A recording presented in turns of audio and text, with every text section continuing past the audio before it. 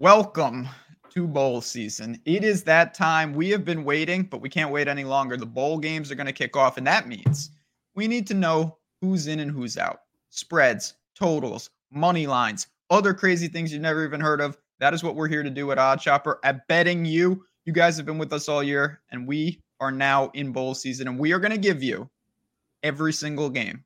Leans, likes, whatever we got going on, it's going to be a doozy. So buckle up, get excited. I know you have been. I already seen the spreadsheets. You got all sorts of personnel changes, my friend. That is Matt Gajewski, I, of course, and Ben Rasa. Welcome to Betting You. But man, we got a lot on deck today. How are you feeling with the first games of bowl season this week? I'm excited. I've done a reasonable job keeping up to date on all the movement.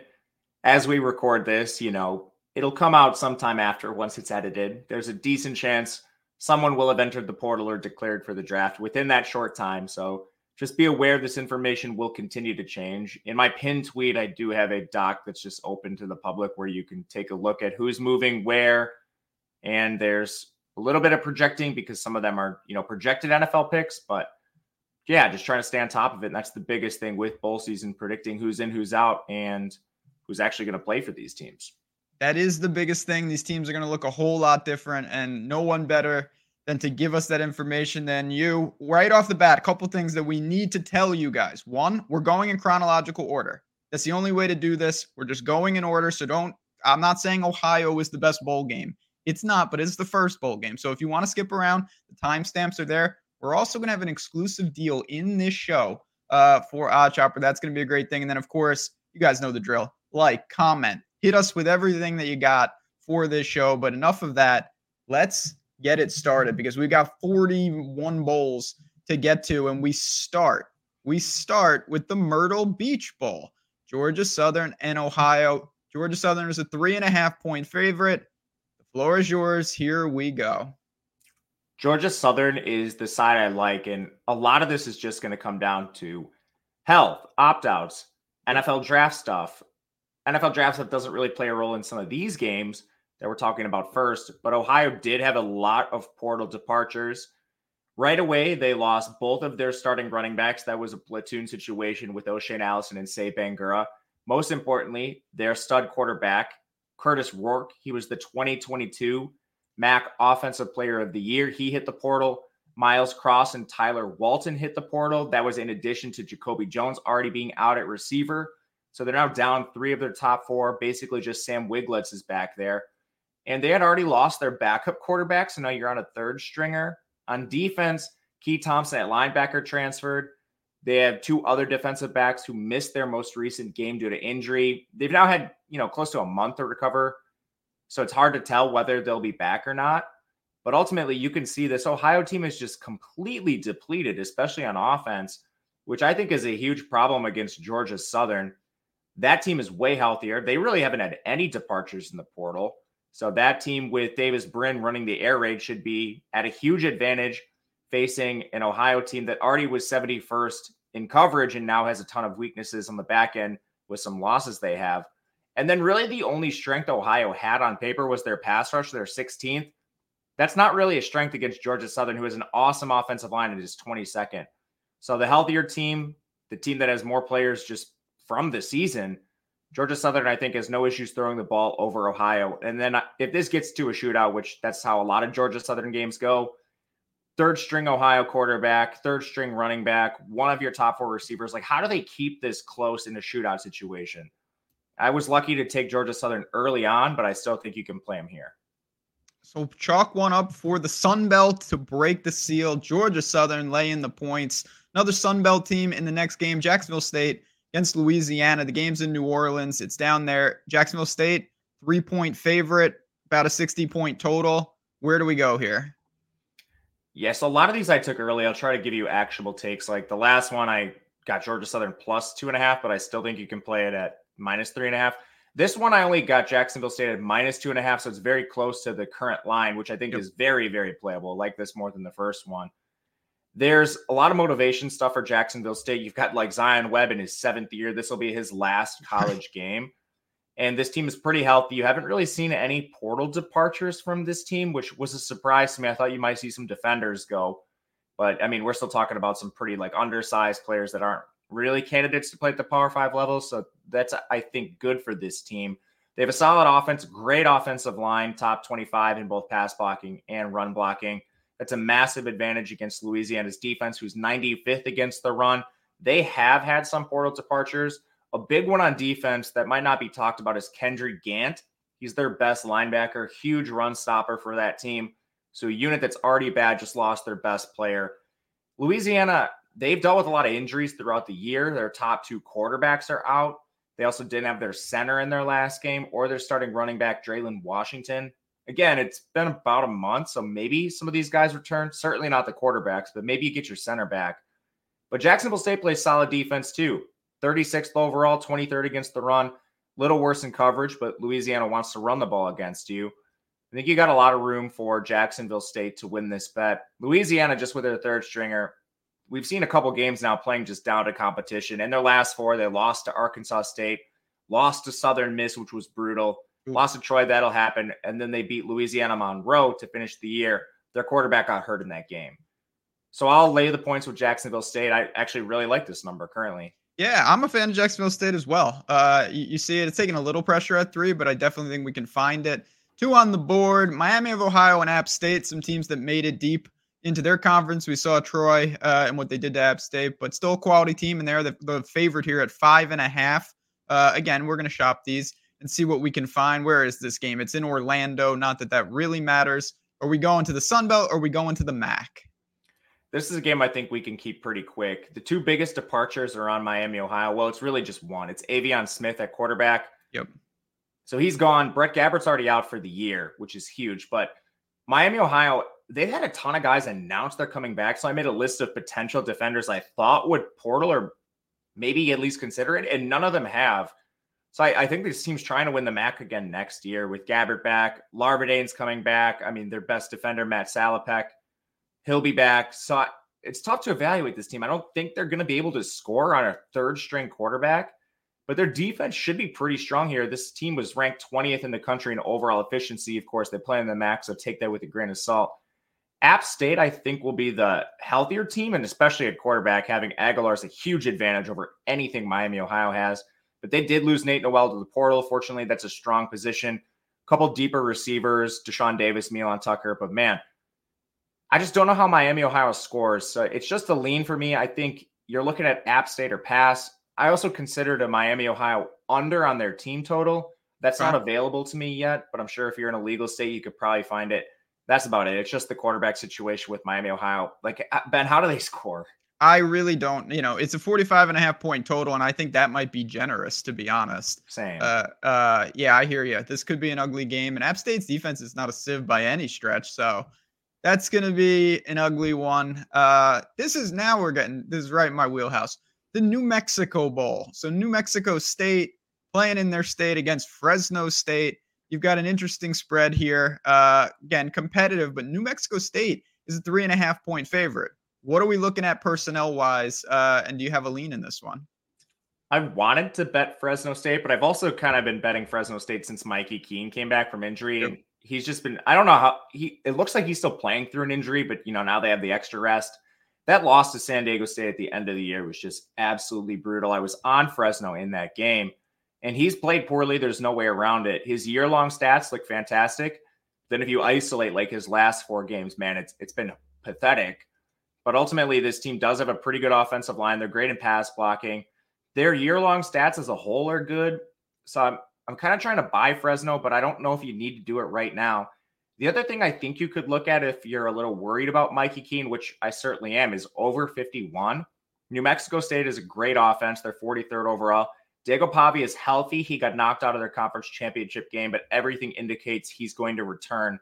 Fresno's really struggled against the run. They're 91st there. And they've gotten handled a couple times by dual threat signal callers.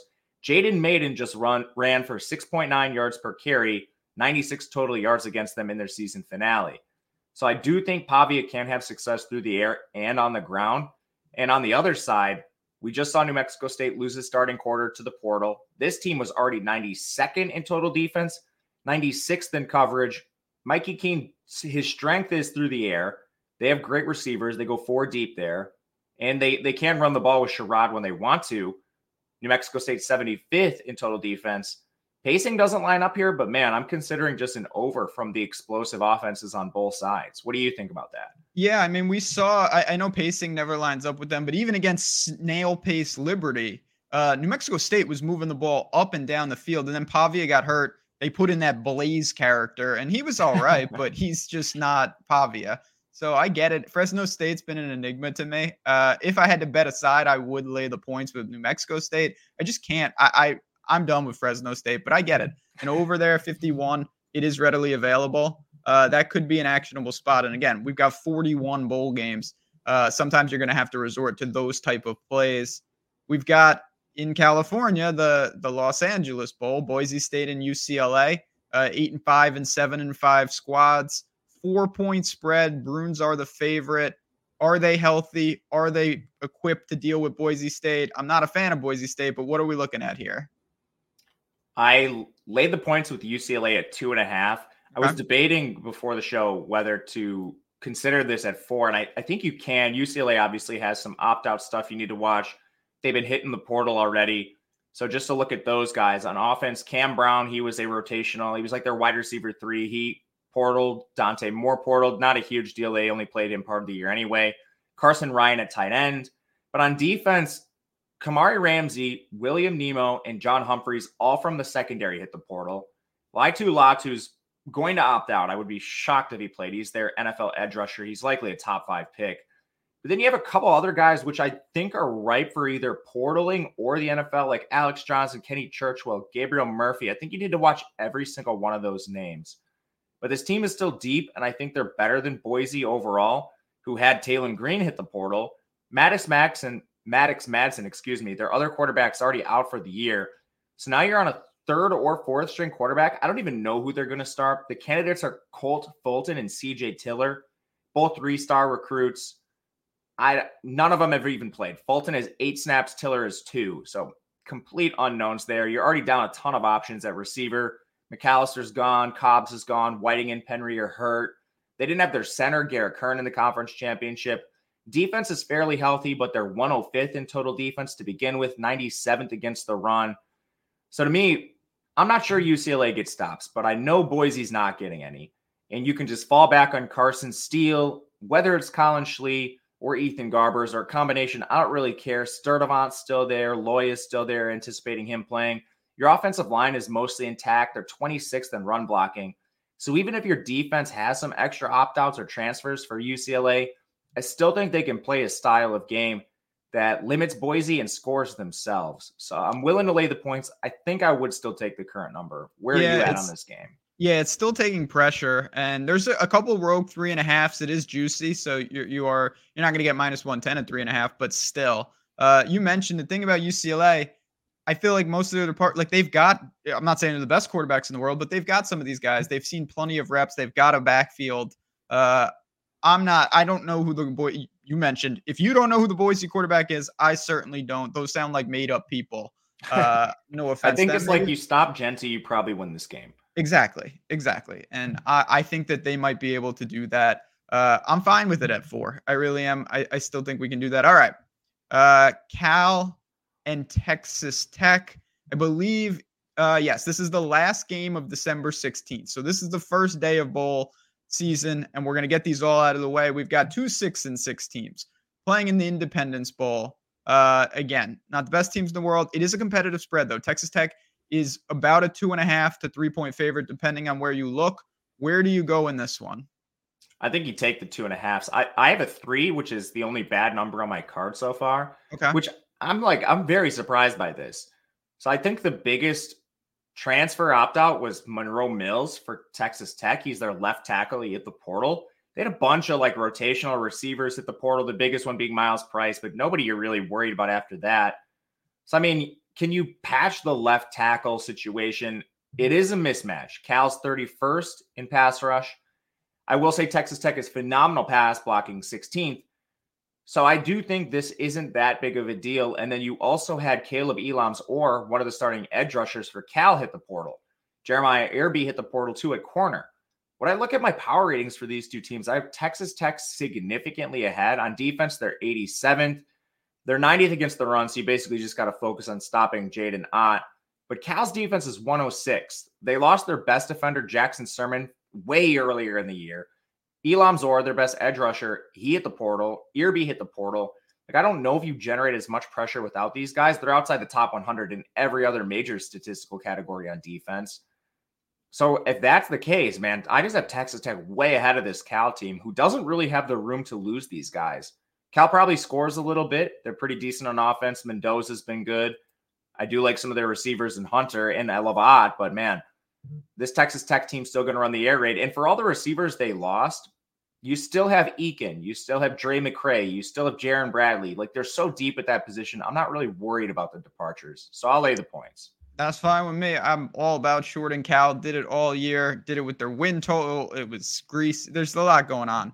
I lost that win total, man. That was just pure stupidity. But no, I'm with you. Texas Tech, and it has dropped again. There's some 2.5s. There are some 3s out there. So it's right in line, as you can see. Again, odd chopper. This is one of the many things we got going on there. And in a minute, after we do a couple more games, I'm going to tell you we have an exclusive betting you offer for just our loyal listeners. You will not find this anywhere else. I'm going to unveil it in just a couple minutes. But let's keep going. We're through day 1. Now we get to the Hilltoppers and the Monarchs. Where are we? A famous Toastery Bowl in North Carolina. Of course. This is a game, actually, one of them that caught my eye right off the bat. I do like Old Dominion in this game. The more important question is, do you like them? It's sitting at 2.5 points. Yeah, I love them. I took them at 1.5. I thought this would move more, honestly. So this comes down. Like, what in the world are we doing? But I understand Old Dominion can't really score that well, but here's who's gone from Western Kentucky. They're down at least 3 offensive linemen. So Vincent Murphy, Quantavious Leslie, Wes Dorsley all hit the portal. That's 3 starters. Mark Good missed their last game at tackle. So, I mean, I don't know if he plays. Maybe they're down 4 linemen. On defense, Upton Stout, your best safety, portal. Desmond Baker, best linebacker, portal. Tavares Springer, corner, portal. Talik Allen, your other safety opposite Stout, portal. Your other best linebacker, like 3 of your 4 best players, Upton Stout, Desmond Baker, Jaquez Evans, 2 are in the portal. Jaquez Evans hasn't played in weeks because of injury. Who is playing defense for Western Kentucky? So even, Old Dominion doesn't score well, but I mean, you're literally playing just a slew of backups for this Western Kentucky team. Just for quick reference, Old Dominion doesn't really have that many portals to worry about. Jordan Bly and Javon Harvey, that was your 3rd leading receiver, and Bly is just completely depth. They did lose a rotational D tackle, Devin Brant Epps, and a starting safety, Terry Jones, but just by far the more intact team here. I'll lay the points. Can't believe this is under a field goal still. Me neither. I don't understand this. You mentioned it. I thought Old Dominion, even if both teams were at full strength, had a real chance to hang in this game. And now you've mentioned the Western Kentucky's offensive line is in shambles, missing key pieces in that secondary. Old Dominion will make enough plays. 55.5 point total kind of shows us that they're expecting both teams to score at a healthy clip. I think that favors Old Dominion in this spot. Anything inside 3, and you can find it. We move to Marshall and UTSA.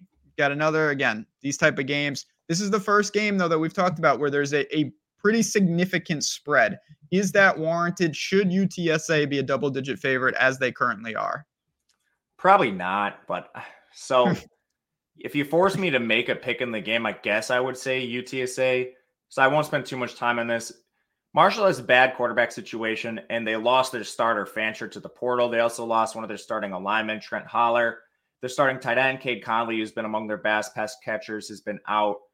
2 safeties have been out for this team as well, too. Dayton Smith and J.J. Roberts. That's injury, not portaling.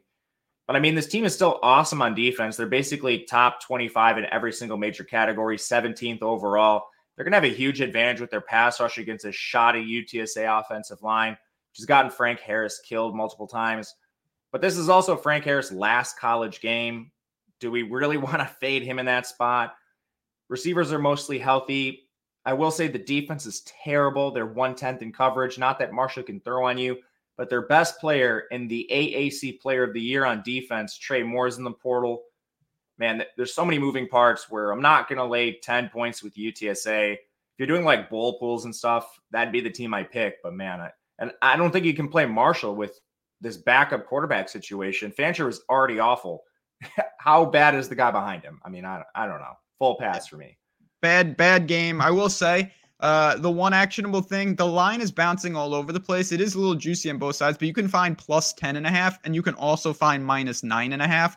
So if you have an angle that you want to play in this game, just make sure you're getting on the right book. I would not lay 10.5 unnecessarily. I'm not going to be betting this game, but just a shout out to the game itself. Make sure you are shopping that. All right, the next game, the Boca Raton Bowl. We've got South Florida and we've got Syracuse. This is a game, of course, sadly, I can't bet even if I wanted to because I'm in New York, but we do have a 3-point spread for Syracuse. Talk to me about the orange. Is that where we want to go? Yeah, I'm going to bet Syracuse, but I don't think you're really incentivized to right now. USF has taken a ton of money, which I think this is just largely like the coaching change for Syracuse because they honestly haven't lost a lot of players, at least from the season. USF, I think, makes a bowl off a really bad conference schedule. Like the AAC is terrible this year. So they get in beating backup Trexler Ivy, beating backup Daniel Richardson, beating Rice in the game where JT Daniels got hurt, beating Florida A&M, beating Navy, and then Temple. So, I mean, like this is the worst, maybe the worst 6 wins of any bowl team. Syracuse is a legitimate like Power 5 team. They've morphed their offense, but I mean, still beating teams like Wake Forest and Pitt. Those are better wins than anything USF has on the board.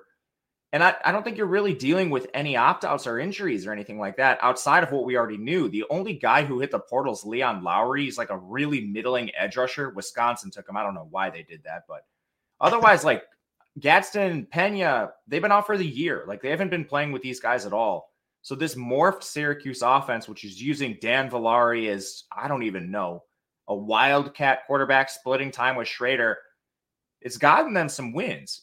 And it's actually looked pretty decent. You still have LaQuint Allen. The receivers are okay. Your defense is 39th, and the only guy you lost was a rotational edge. I'm surprised Syracuse isn't taking money. The only reason I haven't bet it is because you might get like a 2.5 or something if it's not already available. Yeah, again, keep an eye on it.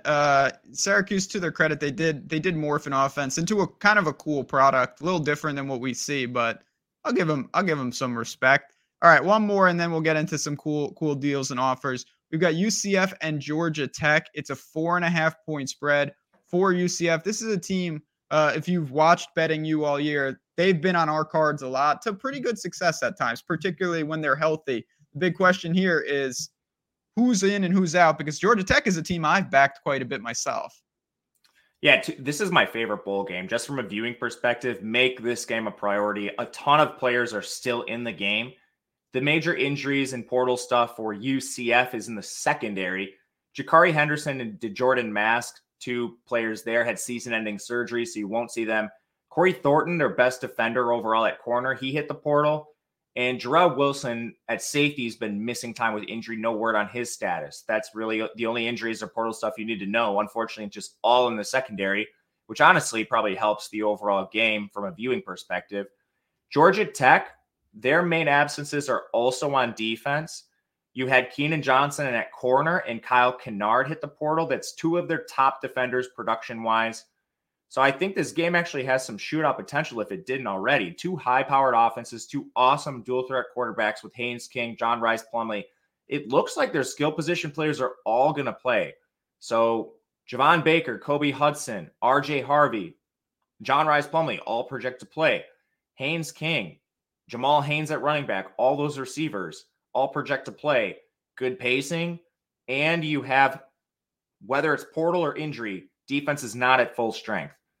I kind of like an over at 64.5. It's a ton of points. I wanted to hear what you thought, but man, I'm really debating actually playing this. Yeah, 64. I have no problem with an over. I struggle with the side just because, again, I really like these teams. I was hoping that UCF might have some opt-outs and I could actionably take Georgia Tech. I do lean with Georgia Tech.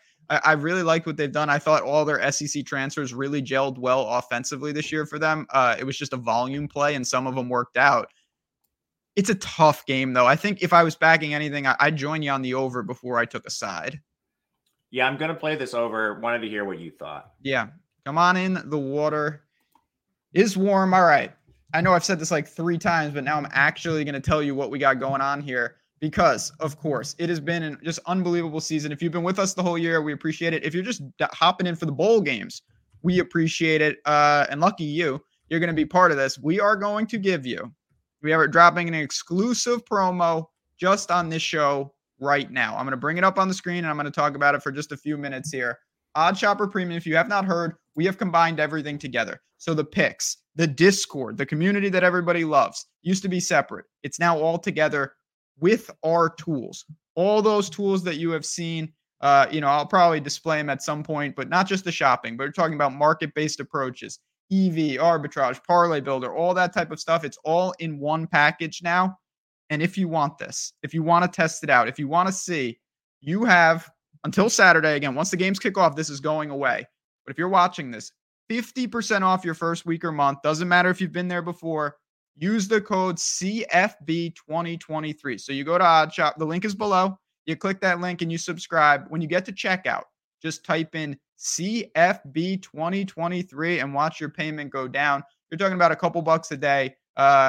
You get to test drive all those tools. You get in our Discord. You get those picks. Get to talk through everything. It's a great deal. It's a great opportunity. We will see you in there. Couldn't be more excited. And it's just a thank you for everybody. This is not going to be something that's company-wide or anything. It's just for people watching this show. If you're seeing it, take advantage. We'd love to have you as part of the team. But let's keep it going because we've got so many bowl games. We're doing good. We go to this. Now, this is a cool bowl. Duke and Troy. Troy's a 7.5-point favorite. I have a feeling that's personnel related. Talk to me about who's in and who's out in this game. Yeah, Duke's missing a ton. Riley Leonard at quarterback, hitting the portal. Jordan Waters at running back. That's a position of depth, so don't really worry too much there. They've had a ton of injuries on the offensive line. Scott Elliott and Justin Pickett, 2 interior guys, missed their last game. No idea if they'll be back. And Graham Barton, he projects to be a first-round NFL talent at least. I think maybe day 2. But, I mean, this is a guy that is at least getting first-round hype. I think there's a good chance he opts out of this game. On defense, Miles Jones at corner has been out for a while now. He's their best defender. You then had Dorian Mossy at linebacker, Jalen Stinson at corner, Aeneas Peebles on the D-line, and RJ Oben on the edge hit the portal. You just can't sustain that kind of departures if you're a team like Duke. Duke had pretty solid starters this year. Their depth is just, it's horrible. And now you're looking at all backups, essentially a new coaching staff coming in against Troy, who has essentially no injuries, no absences, no transfers. Now, Troy struggled in their only other time really going against Power 5 competition. They got clobbered by Kansas State. But that was a fully healthy Kansas State. I'm probably not going to bet this game, but I do believe it's Troy or pass. Like, I just don't know how Duke scores against this Troy defense, which is 10th in the country and first against the run. And again, you'll be facing backup Duke quarterbacks. I do think they try to run. Don't think they have success. Yeah, I'm a fan of Troy. I was fortunate to get them through in the conference championship game. I love that defense. Love that rushing attack. Games in Birmingham. Sign me up for Troy. They will get it done, and I don't think this will be particularly close. Just different team right now. This is a fun game. maybe it's not a fun game, but I'm going to try to make it a fun game. Northern Illinois and Arkansas State. Arkansas State early in the year seemed not likely to get to a bowl game. I'll put it to you like that. I think they get credit for kind of rallying. They found something at quarterback. Super close. Basically a pick 'em. So who wins this game? I kind of want to back Arkansas State again. Wanted to hear what you thought. But just generally speaking, I don't think the MAC is the strongest conference. In fact, I think it's the worst. You look at Northern Illinois' wins. Somehow they beat Boston College, and then, they follow it up with an FCS loss, just classic MAC stuff. But then their other wins are against Akron with a backup quarterback, Ohio, who's not the strongest addition of their team, Eastern Michigan, who's awful, Western, who fell at the end of the year, and Kent State. I mean, you have one legitimate win, which a game they clearly should have lost against Boston College. I don't really buy this Northern Illinois team. Their top 2 receivers are gone, and it might even be worse than that. Like Kasper Ruchkiewicz hasn't played in multiple weeks. I think he's out for the year. Their number 1 receiver, Rudolph, hit the portal. Davis Patterson missed their last game, and Jalen Johnson only made it through 9 snaps before getting hurt. I legitimately don't know who's playing wide receiver for Northern Illinois, which I think is going to be a problem. On Arkansas State, this team is mostly healthy. You had 2 guys on defense leave, Jordan Clark and Javante Mackey. He was a linebacker. But I still think this team has a better body of work. They just beat Texas State 77-31. Other wins against Louisiana Monroe. I mean, like, these are legitimate teams where Northern Illinois had one lucky victory. So it's a close spread. I think this could be like shootout area. And if it gets to that, I don't like Northern Illinois with all their departures, injuries, whatever you want to call it on offense, at receiver especially. You know where I'm going. Obviously, I've been back in Arkansas State to varying degrees of success. I love this team. They can score. I think they've gotten so much better over the course of the year. Rolling with whatever they are. I think they're the Red Wolves. Give me Arkansas State. Again, you can find +1. They're also -1 at other books. Just shop it around. Always shop. We've talked about some high-power games. This is not going to be that. This is a cool matchup, but I just don't even understand what happened to Air Force this year. They were doing so well, then they got so injured. Now they're here against James Madison, who I didn't even think was supposed to be in a bowl. I guess they are. There weren't enough teams. 2.5-point spread, 41-point total. Where do we go in this sluggish, defensive-oriented matchup? Yeah, I wanted to take Air Force +3, and then I don't know what happened. I just missed it. 2.5, I would play the 3, maybe 2.5, debating it, but so James Madison lost their coach. He's up to Indiana, and obviously this team's getting raided in the portal on defense, especially. Tarish Jones at linebacker, Aiden Fishon at linebacker, Mikhail Kamara at edge, James Carpenter on the interior, all in the portal. On the offensive line, Tayshawn Wyatt's been out. Nick Kidwell's out for the year. Tyler Stevens hit the portal. Running back Kalen Black's in the portal. Jordan McLeod's in the portal. Allegedly, he's going to play in this game. But, man, I mean, you're looking at 7 or 8 starters probably not going to play in some capacity for this James Madison team, especially on defense. That's huge. This team was 10th overall, 4th against the run. Air Force is the opposite. Their coach actually gave us some injury information. Couldn't believe it. Zach Larrier's practicing already. Jared Rosnos, Dane Kinnaman. They're all expected back. The latter 2 are receivers. Emmanuel Michelle already returned in their most recent game. Then on defense, Jerome Gallier Jr. and CJ Boyd in the secondary project to be healthier as well. So you're getting Air Force back to full strength. We know this team cares about bowl games year in, year out. They have some of the best, I don't know what to call it, motivation of any team, really. So they get up for these games. James Madison, with Cignetti moving on and a lot of these players moving on, not sure what the motivation is outside of it. I mean, they are playing in a bowl, which is very rare for this team. But yeah, would play the 3, debating the 2.5. Yeah, I like Air Force. It's tough for me because Air Force was a team that I really thought had a chance to actually be like undefeated, kind of like James Madison for a little while. And it didn't work out. I still think if you're going to give me a couple points, it's 2.5 everywhere. I would take them. I'd even look to a money line. If you're in a bowl pick'em pool, this could be one of the upsets straight up. It's a minor upset. I don't think it's kind of that crazy at all. This is another game that is very similar. You got a 1-point spread between Utah State and Georgia State. Teams we've seen. Utah State's been using all sorts of quarterbacks. Who's going to be under center, and where's the pick? I actually don't know because Lega had the shoulder injury. McKay Hillstead had the ankle injury. Levi Williams is joining the Navy SEALs. I don't know when he leaves. That. Yeah, I don't know when he leaves. But honestly, I don't know if it matters. Like, all 3 have been above average college signal callers. They have a very good problem on their hands where, I mean, I think you honestly feel comfortable running out any of the 3. This team is by far the healthier team, the team that doesn't have as many departures. It's just Devin Dye in the portal at safety. He's the only guy for Utah State. Georgia State, man, this team's losing it.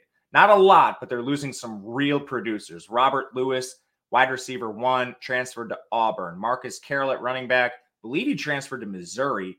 One of their offensive tackles, Montavious Cunningham's gone. Your best corner, Bryquise Brown. Jalen Tate at linebacker. I mean, I missed the best number on this, but Utah State had a pick 'em.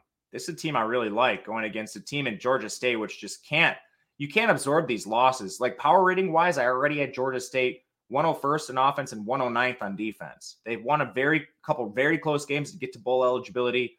Now you're moving best receiver, best running back, perhaps your best tackle, a corner, and a linebacker. I just don't know how you sustain this against Utah, who's 54th on offense. and then 124th on defense. They are very bad there. I'll roll with Utah State. No problem with that. It's a team you mentioned. It is a good problem for a team of that level to have capable signal callers like that. We've seen all these guys play, and someone's going to be under center. Okay, now we're getting Eastern Michigan and South Alabama. The Jaguars getting a lot of love. 15.5-point favorite, and it's taking pressure. Seen it even higher just looking at the odds here. Yeah, it's up to 17 in a couple spots. 16.5. Is that warranted? I know Eastern Michigan and their offense was not good to begin with. Eastern Michigan's the worst team that made a bowl. They lost their quarterback, Austin Smith, to the portal. I don't know where he thinks he's going to go. On defense, Micah Coleman at linebacker, portal, TJ PV at safety has been out for a long time. I mean, this team just doesn't have any good players. But am I really going to lay like 17 points with South Alabama, who's, I mean, they had legitimate like NFL talent. Colin Lacey hit the portal. Devin Voisin, their other receiver's been out for the year with an ACL. LaDamian Webb's off to the NFL. I mean, at tackle, you've had Josh McCullough and Jordan Davis injured. So, I mean, if these guys play, I probably am just going to lay the points with South Alabama, but I'm not going to do this right now. I'm going to wait and see who's actually going to play for this team before betting it. A really hard game to bet. Terrible game. 47-point total, too. So, like, it just shows you what the team total expectations are for Eastern Michigan. Maybe an under? Yeah, I don't even know. It's just such a bad game. It's the Eastern Michigan stinks, man. I would have rather had just about any team. Yeah, they should just let South Dakota State in, take them on. That would be awesome. Yeah, that would be. Utah and Northwestern. This isn't gonna be a shootout by any stretch, but you know, at least some teams that are somewhat capable. Another question to go. It's the same story. What does Utah have left? What's Northwestern about? Credit to them for getting to a bowl. I thought that was an impossibility this year. 7-point spread. What do you see in this game? Yeah, they should take all that money that Jimbo Fisher had left over and give it to whoever this Northwestern guy is that took over an impossible situation, got into a bowl. Like, he should win Coach of the Year, whatever awards they have in college football for coaches. Unbelievable performance. What Utah has left is their fifth-string walk-on quarterback, Batari, who played horrible in his only start. Cam Rising still out. Bryson Barnes and Nate Johnson at the portal. I mean, at receiver, Mikey Matthews, Makai Cope hit the portal. Devon Vele's off to the NFL. Tight end, Brant Keithy and Thomas Yasmin are still injured. On the offensive line, Jared Crump at center's been out. On defense, Lander Barton at linebacker's out for the year. Logan Fano at edge is out for the year. Jonah Ellis at edge is out for the year. Starting corner, Jatravis Broughton hit the portal. I mean, like, at some point, this team just has so many departures, injuries. I don't know how you back them in any circumstance. Northwestern has everybody playing, really. Just Josh Preeb hit the portal on their interior offensive line. That's it. I mean, every single major pass rusher for Utah is gone or injured. I'm taking the points with Northwestern. I don't care. This is going to be an ugly game. It's going to be a really low-scoring game. You're giving me a touchdown with a team that's essentially fully healthy. Ben Bryant playing in his last college game. Pretty decent receivers. Kurtz is going to play. Porter is going to play. Everyone except Preeb on the offensive line. They don't really have any injuries. I mean, fully healthy, no portal losses. Give me Northwestern. Any interest in like plus 235? Yeah, I have a lot of interest in that. Like, Utah's playing a fifth-string walk-on, Luke Batari. And their offensive line is already terrible. They have a 35.5% pressure rate allowed. Like, this team stinks. Don't need to convince me. I'm not a fan of Utah. I've been trying to short them as much as I can all year. Coastal, this is a cool game. This is an underrated game, in my opinion. We've got Coastal Carolina, and we've got San Jose State out on the island in Honolulu. It's a pretty lofty spread, though. You're talking about a 10-point spread for San Jose State. Is that a product of personnel, or are they just playing that well right now? They are playing well, albeit against really bad teams. They had that, 5 or 6 game win streak to close the year. I did play them at 7.5. But what I've been debating is honestly buying back at Coastal if this gets to 10.5 or 11 or something closer to 2 scores. With Coastal, you have a lot of departures. Grayson McCall's gone. Backup quarterback Jarrett Guest is gone. CJ Beasley's gone at running back. What I'll say is they use about 8 running backs. It doesn't matter. And honestly, a quarterback, Ethan Vasco's played reasonably well as their third stringer too. So I don't know how big of a difference that makes. Receiver is huge though. You lose Jared Brown and Tyson Mobley. Now you'll have to rely solely on Sam Pinckney. It's not a position of relative strength. Defense is okay. You lost JT Killen at linebacker and Juan Powell at corner. So can they make up for some of these absences? Because San Jose State is fully healthy, no absences in the portal right now. I don't really anticipate any. You do maybe have some guys that could opt out, like Kyrie Robinson, but honestly, probably not. But ultimately, this defense still is awful. They're 128th against the run, San Jose State, that is. Coastal's defense has been very giving lately as well. So, I mean, I think right away you have two defenses that are probably just going to give up a ton of production on the ground. But man, at some point, this has gone pretty far for Ethan Vasco, who's a quarterback that has great mobility. You still have a ton of running backs for Coastal. I still like Pinckney. I don't know. I'm considering buying back at a certain point here. Also not really opposed to an over. Over kind of caught my eye as well. You mentioned that run defense. I think San Jose State will move the ball. 53.5, -112. And again, plus or minus shop it on Odd Chopper. I'm on board with that. Tough game to bet. I would take the points. I think, even though, I don't know, I go back and forth because I've been back in San Jose State. I thought they were the best team at the end of the Mountain West. They just didn't get a chance. So a little tough situation there. Oh boy. I don't even know. You know, Bowling Green, if you would have told me they only had like 2 wins, I wouldn't have said anything. But apparently they won enough Georgia Tech like upsets to find themselves in a bowl against Minnesota. I don't know if that's a punishment or a reward. It's a 38-point total. Oh man. What do we do here? It's a 4-point spread. Good for Bowling Green for getting here. I actually love this game from a betting perspective. I Ooh. Can't believe Minnesota's -4. I would lay this through like 7. I know it's going to be a slow defensive type game, but man, Bowling Green is rotating quarterbacks with Cam North and Connor Bez. Like, they're both bad. You've had a couple guys hit the portal, like Terrion Stewart at running back hit the portal. That's big for them. He's one of their best players on this team. Nick Mosley also hit the portal. On defense, Jalen Husky, I think he might be their best overall defender. He's a corner. He's gone. He hit the portal. You already didn't have Demetrius Hardiman at edge. Trent Sims at safety. He's missed their last couple games. Like, Bowling Green can't sustain any losses. If you have even a couple, I think it's impactful for this team. Minnesota did have a couple guys leave, mainly Ethan Kaliakmanis. I don't honestly know how much that matters. He had a terrible year. And their backup, Cole Kramer, he's not, like Steven Jelly for Notre Dame or something, who hasn't played a snapper like the Boise guys. This guy has come in and played situationally. They'll use him on occasion as a wildcat guy. To give you a comparison, Cole Kramer reminds me a lot of a Garrett Green for West Virginia, and I think that's how they're going to use him. As a runner, try to hand the ball off, use him as an extension of the run game, and then throw situationally. Like, don't expect Minnesota to increase their throw rate at all. Offensive line's pretty good for this team, and Bowling Green's defense, while decent, they're still 64th against the run. That's their worst trait, and they played a max schedule. I think Minnesota just runs the ball down their throat with whoever plays running back. Ton of injuries there, but it hasn't mattered. You now have Cole Kramer to help you in that regard. You also got healthier on defense. We talked about like them using 9th string linebackers in their most recent game. They returned some guys. So I think their defense will be better too. I just flat out can't believe this is 4. Yeah, I mean, it's Minnesota, but it's hard for me to argue with that. They again, also lost to Bowling Green 2 years ago. Well, yeah, that is true. As like a 30-point. Bowling Green is a giant killer. They have 1 or 2 every year where they do that. I mean, now this next game, I feel like for us as a team here, this is near and dear to both our hearts. Rice and Texas State, 2 of our favorites.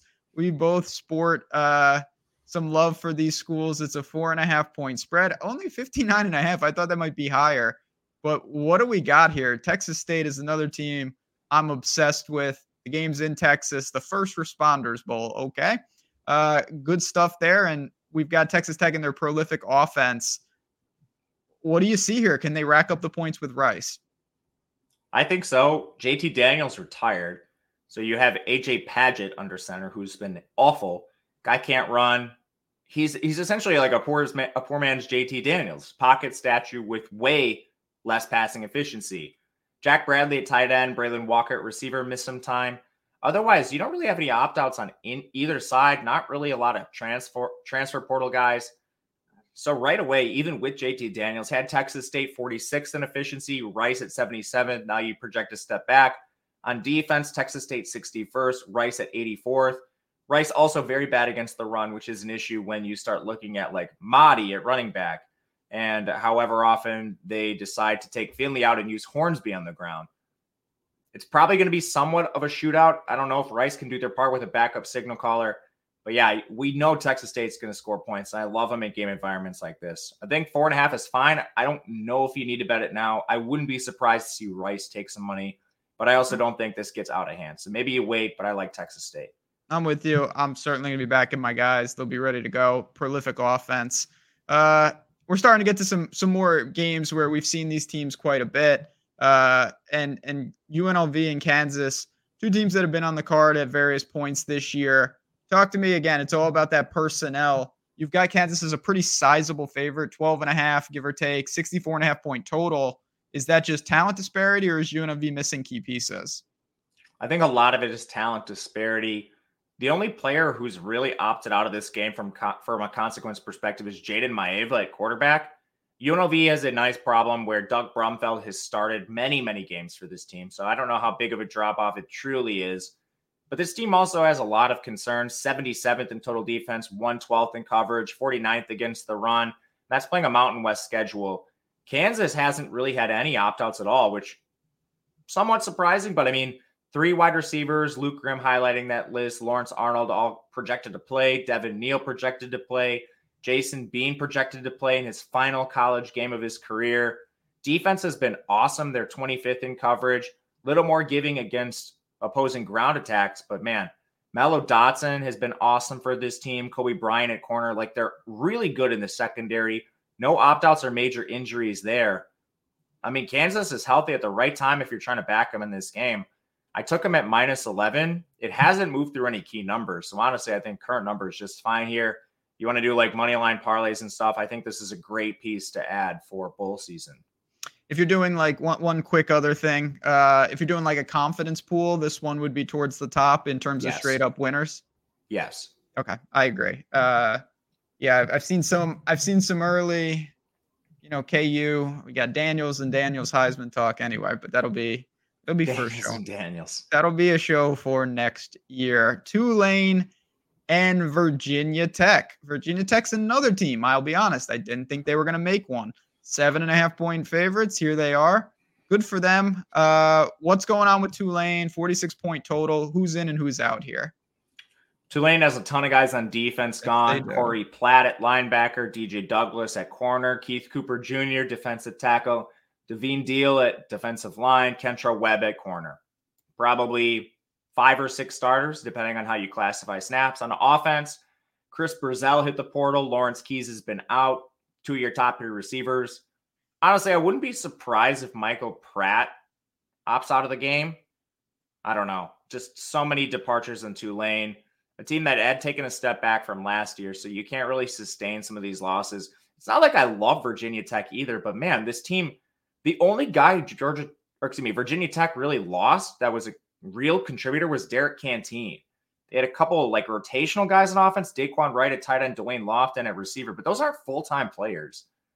So, I mean, I don't love Kyron Drones. I don't love Tootin. I don't love the offensive line. But man, I mean, at least they're the day one starters for this team, whereas Tulane is down everybody. Probably not going to bet it, but I think it's VT or pass. Yeah, keep an eye on this one again. Make sure you shop it because it is at 7 in the hook right now. These games are still, again, we're doing this show to preview every game. We're talking about weeks away. So we can and will get news. This is why you want to stay up to date. Again, you can join us. Link is below. OddsShopper Premium. Use that special code CFB 2023 at checkout. It's just available until Saturday, December 16th. Get on in there. You can always sign up, but you won't get that 50% off till afterwards. All right. We got UNC and West Virginia. I'm sure no surprise to you. Saw it flash on the screen yesterday. Drake May go into the draft. That's not a surprise. Top end pick. What's going on with this game? You've got West Virginia as a 5.5-point favorite. I took them at -3, which I'll just sit on. I don't know if I would take a 5.5, but I am interested in an over. For North Carolina, obviously, you've got Drake May gone. They've also had a couple other injuries and departures among their pass catchers. You lost Bryson Nesbitt, who's like a receiver tight end hybrid. He's injured. John Copenhaver's also injured at tight end. Tight end 3, Kamari Morales at the portal, so I don't know who they're going to use there. A couple of rotational receivers are gone. And then keep your eye on Tez Walker. I don't know if he's going to play or not. If he does, I actually kind of have interest in an over here. And starting with the departures on West Virginia, this team has a lot of injuries and players that have portaled out in the secondary. Hershey McLaurin at safety, portaled out. Lance Dixon at linebacker, portaled out. Michael Lockhart at defensive line, portaled out. But then you had a ton of injuries already this year in the secondary. Keyshawn Cobb at safety. Marcus Lloyd at safety, and then another edge rusher, Tyron Bradley, missed their last game. So I think this over hinges on backup quarterback Connor Harrell, who has 21 career snaps, only has 6 career attempts, but this guy's a dual threat. He had over 300 yards rushing in his final 2 college seasons. He's playing behind a good offensive line, which projects to be mostly healthy here. And then you always have Omarion Hampton to fall back on at running back, who's not eligible for the draft. Excuse me. Hampton's not eligible for the draft, so he has to play. You're going to have Nate McCollum. If you have Tez Walker, I still kind of like the weapons for North Carolina against a depleted West Virginia defense. And then on the other side, West Virginia is going to score. None of their guys are really old enough to enter the draft. I mean, maybe Garrett Green could, but he's not good enough either. But as a college quarterback, good mobility, playing behind an elite offensive line, 2 good running backs in Jaheim White, CJ Donaldson, good receivers everywhere too for West Virginia. This team's going to score. Basically, the whole question to me is, can Harrell and these pass catchers do enough against a depleted West Virginia defense? And I kind of think they can. Yeah, I see where we're going with the over. I do think West Virginia is going to get this done. Another piece, if you're looking at confidence pools and things like that, I do like them. 5.5, we'll see. They're still taking money. I'm not sure it's going to test 7. I think that would be a little aggressive. But to me, West Virginia is the side that I do have interest in. I have not bet this game just yet, but I wanted to keep that in mind. All right, we're starting to see some big-time programs pop up on the schedule now. Louisville and USC. Louisville, last time we saw them, was in a what would have been a generational wealth spot if Rodemaker didn't have a concussion. It was still a wealth spot, but that's neither here nor there. Louisville's an 8-point favorite here. 57.5-point total. I mean, talk to me about the corpse of USC. What's going on with these teams? At some point, I actually kind of want to bet them. What would you think the line would be if Caleb Williams was playing? Pick them. 2.5. Yeah, I think it'd be somewhere between a pick 'em and 3. So obviously he's not playing. Biggest news in the whole game. They had a couple other guys leave. So Marshawn Lloyd, Brennan Rice declared for the draft. Michael Jackson hit the portal. Those aren't really huge names. On defense, they've been down a ton of guys in their secondaries. Sayer Wright, Jacoby Covington, Zion Branch. They did have defensive lineman Dejon Benton at the portal. So, I mean, just watch those secondary guys. They've had basically a month off. They did not play in week 13 either, so they had an extra week. But, yeah, I mean, USC has 2 elite recruits behind Caleb Williams. Miller Moss has played actually a fair amount. He has a 73% completion, 9.2 yards per attempt. And obviously Malachi Nelson, who's allegedly the guy of the future, 5-star. Pretty decent offensive line, just a 22.5% pressure rate. For all those receivers we just talked about, you still have Taj Washington, Singer, Zachariah Branch are all going to play in this game. I mean, the defense isn't good for USC. We know this, but if they can manufacture enough offense with 2 really good backup quarterbacks, elite skill position players everywhere, like at what point is this too far in favor of Louisville? I would also say Louisville hasn't had any opt-outs. It doesn't mean they won't. Plummer, I think, plays, but watch Jawar Jordan, watch Jamari Thrash. I mean, there's good edge rushers for this team. Ashton Jalot, Stephen Herron, Jarvis Brownlee. I wouldn't be surprised if some of these guys leave. I don't know if it's going to happen. I wouldn't say it's likely, but Louisville hasn't had it yet. I think they could see 1 or 2 leave for the NFL or hit the portal. So it's kind of USC or pass. I'm also interested in the over, assuming these quarterbacks can be halfway decent You don't need to be Caleb Williams against Louisville's defense, who's shown cracks. I mean, they played in a horrible ACC conference, and they played the easiest schedule of any ACC team. Yeah, I'm no fan of Louisville. I do not like this team. I don't think they should be north of a touchdown. USC, they got all sorts of problems, but one thing they never have problems with is they've got depth with elite recruits at every position. So maybe some of these guys will be ready to go. At 8, I am interested as well. All right, one more game, and then we'll get to the next slate of games on the 28th. But we got Oklahoma State and Texas A&M. These are teams, again, various degrees of problems. Oklahoma State really rallied in the middle of the year. Texas A&M, mercifully, that era has ended. It's a 3-point spread. Who's in, who's out? Talk to me about this game. Okay. I played Oklahoma State +3. I might buy out of it. Okay. So it hinged on all the departures, injuries for A&M.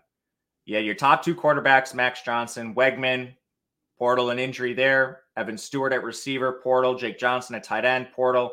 Chase Besantis, interior offensive line, portal. Aeneas Smith, injured hand. None of those guys on offense are playing in the bowl. On defense, here's who's all hit the portal for this team.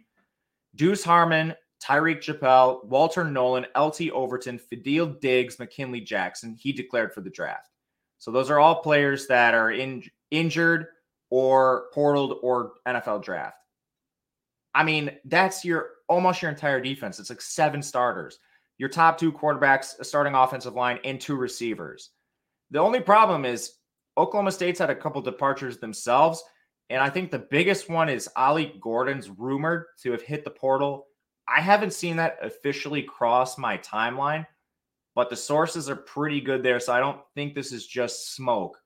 If that is true, I think I'm just buying out of Oklahoma State straight up. I think Bowman's fine. The receivers that have hit the portal aren't contributors like Bray and Blaine Green. They're now bench receivers after their injuries. They just lost their spots. So, I mean, Oklahoma State's healthier. They have by far more of their starters, but if you're going to take Ollie Gordon away from this team, I don't know if you can back them. And plus, like A&M has some of the best recruiting classes stacked in recent years, too. They do have depth. I don't know, man. I'm kind of throwing my hands up. Might buy out of this. Tough game. I wanted to back A&M, but you just mentioned like Walter. No, just the amount of people that have left this team. I still think that's the side I lean to, but it's so many pieces that are not going to be there. It is a tough sell. I will say their 3rd-string quarterback has played well. Jalen Henderson, wherever he went, where was he before? Fresno State or something? Yeah, Fresno State. This guy has played really well, shockingly. I don't know how. Their O-line is terrible. Maybe they found something. Again, if the defense holds up, and they definitely have depth, but they lost a lot of big names. He does take sacks, though, and Oklahoma State does have a good pass rush. 27% of his dropbacks have turned into sacks, so he just has not been able to navigate pressure. All right, we still got, again, most of the big bowls are coming up here. Hope you've been using the timestamps. I do want to mention, though, always, because when you've got 40 balls and you've got a bankroll and you're saying, what do I do? Well, one of the ways to be able to bet more, always, is get on more books, take advantage of opportunities, and Bet365, of course, is one of those opportunities. I'm going to list off some states. Now, I wish it was every state, but it's not true. But if you're listening, listen up. If you live in New Jersey, Ohio, Virginia, Iowa, Kentucky, Colorado, or Louisiana, 7 states I just mentioned, if you live in one of them, go get your money. Make sure to take advantage of it. The link is below. Bet365 is giving you $150 just for betting 5. You sign up, you bet 5, win or lose, $150 in bonus bets coming back to you. You do have to be 21 plus, 18 in Kentucky. If you have a gambling problem, call 1-800-GAMBLER. But if you're looking for, hey, I want to put some crazy parlays in on bowl season, hey, I want to bet an extra couple games, this is the easiest way to do it, just by taking advantage. And you get access to another place to shop these lines. So shout out to Bet365. Here we go. SMU and Boston College. SMU, shout out to them. Didn't think they were going to play well in their conference championship game, and they did. What do we have here? Can they keep it rolling? 11-point favorites. Yeah, I'm definitely not laying that spread. If you're picking them for, I don't know, bowl pick'ems and stuff, I think that's the side you have to take. Boston College has had a ton of injuries, departures. Ryan O'Keefe, Pat Garwo, George Takix on defense, Jalen Backwell. Shida Sila, they're off for the year. Jaden Williams, a receiver, hit the portal. They've had 3 defensive backs injured: Elijah Jones, Jalen Cheek, Cole Batson. I just don't know who's playing for Boston College at this point. SMU, they did lose Preston Stone to the broken leg, Hiron White on the offensive line. But I mean, this team has enough depth to probably win against Boston College, but it's probably going to be a greasy, lowest scoring game. Like the Tulane game was. That was only a 26-14 point game. So yeah, I'll pass. I'm not laying double digits with this team, but I'd pick them in bowls. Rutgers and Miami, another very close competitive spread. You got the U as a 1-point favorite, 41-point total. Are you expecting a grinded out game here, or is there another angle to take? Probably a grinded out game. All the departures are on the Miami side. Rutgers, I mean, they played really well as kind of like a sum of their parts, but they don't really have any individuals that are really live for like NFL careers, anything like that. Miami has a ton of those players that sometimes didn't gel at times. So I think the biggest news here is you're probably looking at a third string quarterback, Ja'Cory Brown, under center, Emory Williams injured, Van Dyke in the portal. But you have like 4 running backs you can fall back on. Donald Chaney hit the portal, but you still have Knighton, AJ Allen, and I mean, Mark Fletcher's really emerged for this team. Colby Young portal, but again, you got Restrepo, tons of depth there. On defense, a lot of guys gone. Akeem Mesidor on the edge, Nigel Lee Kelly, they're out for the year because of injury. Daryl Porter's been out as well. Leonard Taylor there too. 2 safeties, they opted out for the NFL. Cameron Kinchins, James Williams. Jafari Harvey, one of those edges that stepped up in place of Mesidor and Kelly. He hit the portal. Chance Williams, a depth edge, hit the portal. But with all that said, man, I still think there's enough on defense where you can still probably stop Wimsatt in this offense. And then at one point, like I'll just back a Miami team loaded with skill position players and talent outside of quarterback right now. Like on defense, you still have elite players in Jaden Davis and Corey Couch at corner. Daryl Porter, if he comes back from injury too, he's another elite player. Ruben Bain on the edge has been fantastic. Mawagoa at linebacker still elite. You got a lot of guys gone, but you still have a lot of really premier talent on defense. I understand why the line's moving in Rutgers' direction, so I'm in no rush to bet Miami, but I'm definitely going to take this team. Yeah, I mean, I can never quit Miami. Why not? One more for the hell of it. They get me every time because of that talent. We got NC State. This is another team that screws things up for me because I really don't like them against Kansas State. A 3-point spread here, 47-point total. 2 teams that were kind of in the middle of the pack in their respective conferences. Kansas State at times showed some problems. What do we have here? Who do you expect in? Who do you expect out? I'm going to bet Kansas State, I think. I don't anticipate doing this quickly because I don't think you need to. But, man, they did lose Will Howard and Trayshawn Ward. Fortunately, they have DJ Giddens at running back, and they still have the highest recruit in their program's history, Avery Johnson, at quarterback. Pretty good problem to have. They also have all their receivers. I mean, they go like 5 deep at that position. Sonata at tight end is still there. On defense, Will Lee and Kobe Savage did hit the portal in the secondary. But, I mean, are we really concerned with NC State exploiting us over the top? You do have Brennan Armstrong there at quarterback. I don't really know what you have there. He ruined his career. And then they have one good receiver in Conception who's not eligible for the draft. But I don't think this NC State defense is going to be at full strength, and they're 82nd in coverage to begin with. So, yeah, Kansas State wins a lot of the ground, but this isn't your Kansas State of old. They do have elite receivers and tight ends. They can beat you over the top, which is a weakness for NC State's defense. And then, I wouldn't be surprised to see some of these players miss. Peyton Wilson, Robert Kennedy, Davin Vann, Shaheem Battle, Devon Boykin, all really good defenders. Watch them. I don't know if you see all of them play. They probably do. It's NC State, but just watch and see. But anyway, Kansas State is the play for me. Me too. Like Kansas State, you mentioned the backup quarterback, high recruit. He can really move. He can cause a lot of problems on the ground. I watched him throughout the year when they would get him in there in these packages or when Howard was banged up. Yeah, man. I mean, Howard's good. Howard's going to play for a good Power 5 team, and this kid played well enough to run him out. Exactly. Yeah, he's in the portal. No doubt about it. Arizona and Oklahoma. Arizona's up to 3 now. This was inside 3. Certainly, we've seen the Gabriel news. Now it looks like it's officially Oregon. Not that that's relevant. 62-point total. Is Arizona fully intact here? You would assume they'd be up for this game. Arizona's fully intact. They have no starters in the portal, no starters dealing with major injuries. What a I cool don't know if team. any have popped up. We don't have news on it, but this team is fully healthy. They don't project to have anyone sit out. Unbelievable stuff. Oklahoma, so they have Gabriel gone. You lose a couple running backs, a position of depth for them. But they still do have Jackson Arnold, he's basically the crown jewel of their last recruiting class. How much of Gabriel can he actually give you? Is this a 90% drop off? Is it 75? I don't know. I think that's really important to this game because Dylan Gabriel was such a cheat code for this offense. Jackson Arnold allegedly does have some mobility. So, I don't think your offense changes a ton with him under center. It's just the experience you lose. Gabriel, has a historic amount of starts under his belt. I did bet Arizona. I wanted to hear what you said because I kind of do have some reservations about it, but I think this is the team I want to back. I like Arizona in the spot. It's hard to do this, but that's why I kind of asked you that. I kind of knew the answer that Arizona is just like, they are intact. They are ready to go. I think they can keep some momentum. And Oklahoma, I didn't think it was drastic problems. And certainly they're another team like USC. And there's a couple other we talked about where Texas A&M, the losses just allow super, super good recruits a chance. So it's not like a talent problem. I just like Arizona. I love the way they play. I've backed them a lot. I will see what we can get. I'm not sure it's going to go back to 2.5, but yeah, Arizona even at 3 is the play for me. I have them at 3. Yeah, I'm fine with that. We got Kentucky and Clemson.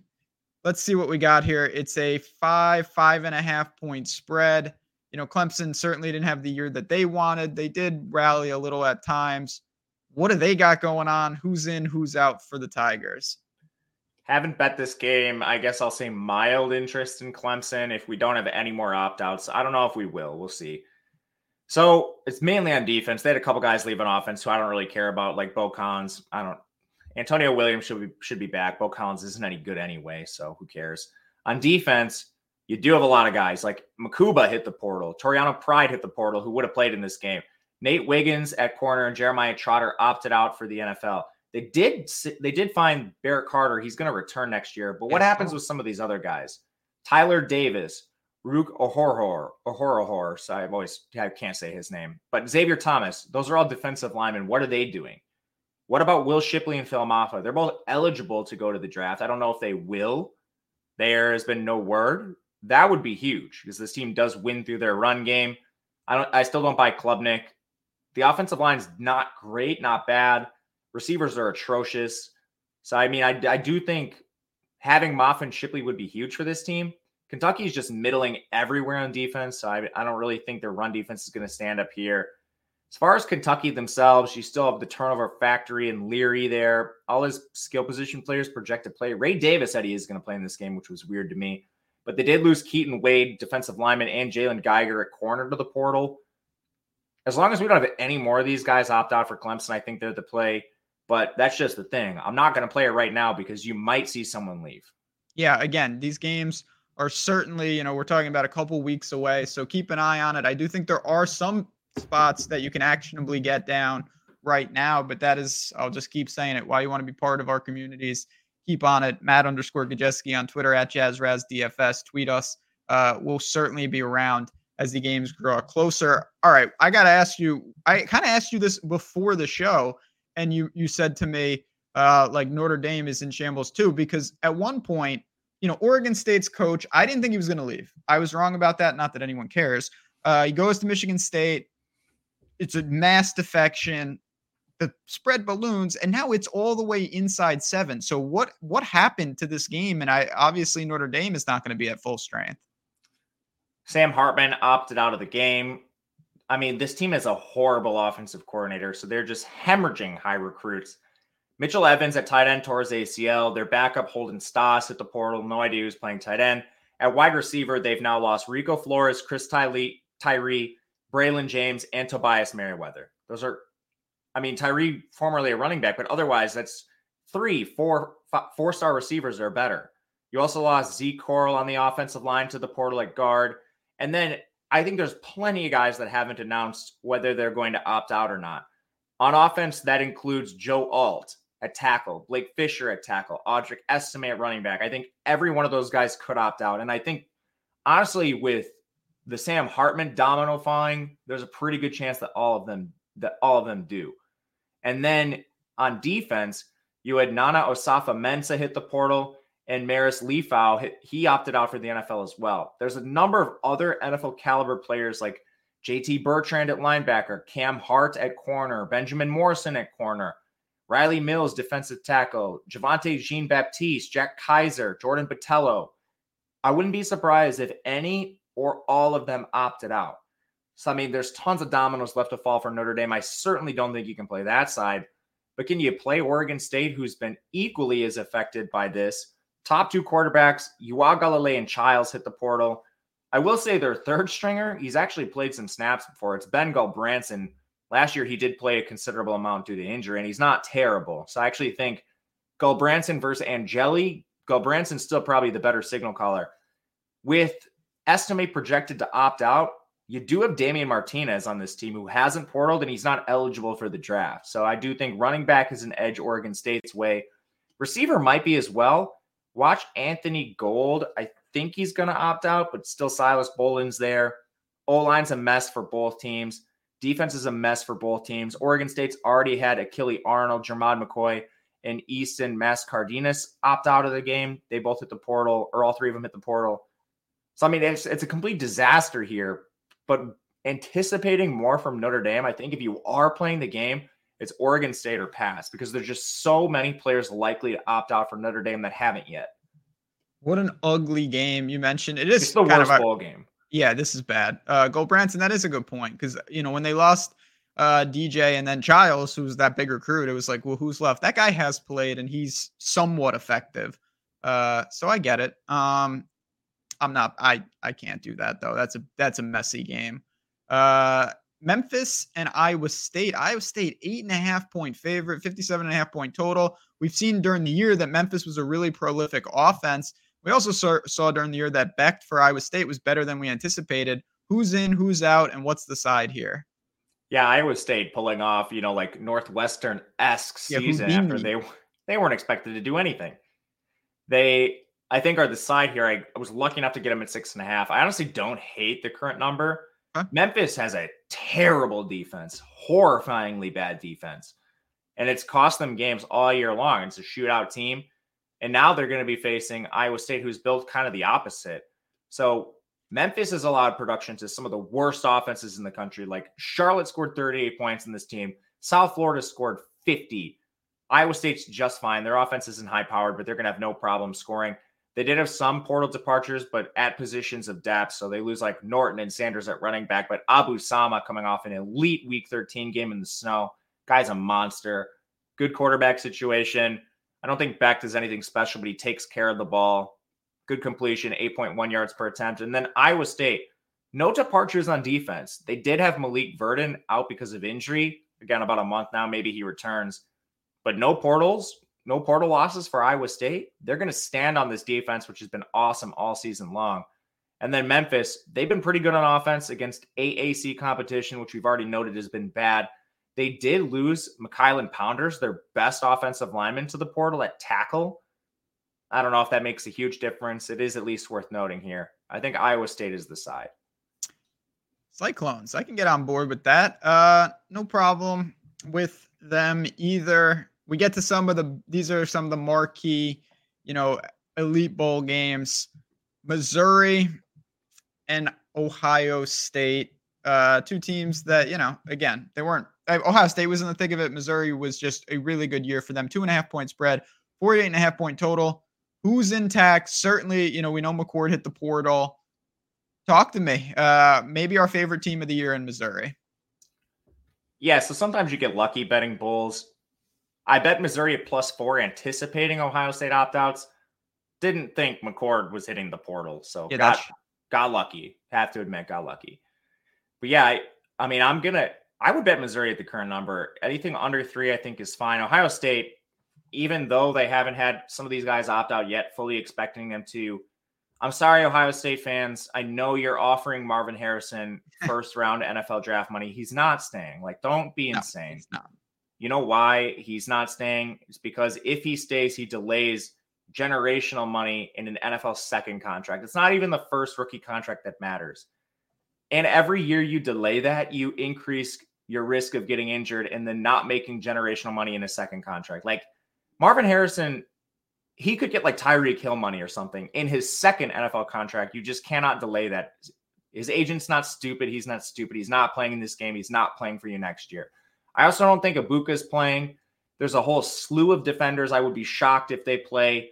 Like, I think some combination of Tyleek Williams, Josh Proctor, Jack Sawyer, Denzel Burke, Lathan Ransom, Sonny Styles, JT Tuimoloau, Davis and Abigason.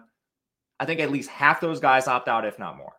So, I mean, that was what I was anticipating when I played Missouri +4.